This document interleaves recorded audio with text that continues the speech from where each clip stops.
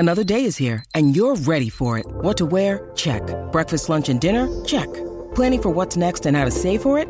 That's where Bank of America can help. For your financial to-dos, Bank of America has experts ready to help get you closer to your goals. Get started at one of our local financial centers or 24/7 in our mobile banking app. Find a location near you at bankofamerica.com/talktous. What would you like the power to do?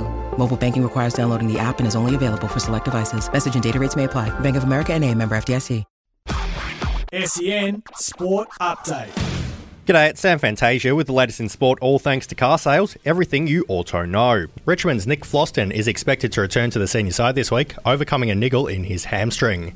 The defender hasn't played a game this year, but is looking to line up against the Crows in Adelaide. Reigning Brownlow medalist Ollie Wines will miss Sunday's clash against the Blues. The Port Adelaide midfielder was subbed out from his side's loss to Melbourne with nausea. He says he feels fine, but the club will take a cautious approach in his return. West Coast ruck Nick Natanui has been ruled out until the second half of the season. The three-time All-Australian damaged a medial ligament in his knee in the weekend's win over the Pies at Marvel Stadium.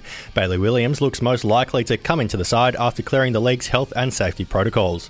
Sydney star Lance Franklin set to undergo surgery to repair a fractured finger. The forward's expected to miss 2 to 3 weeks after suffering the injury in a tackle in the win over North Melbourne. Meantime, teammate Tom Papley's been ruled out for another week due to the hamstring injury which he did in a pre-season game against the Giants. That's sport, all thanks to car sales. Sell your car the hassle-free way with Car Sales Instant Offer.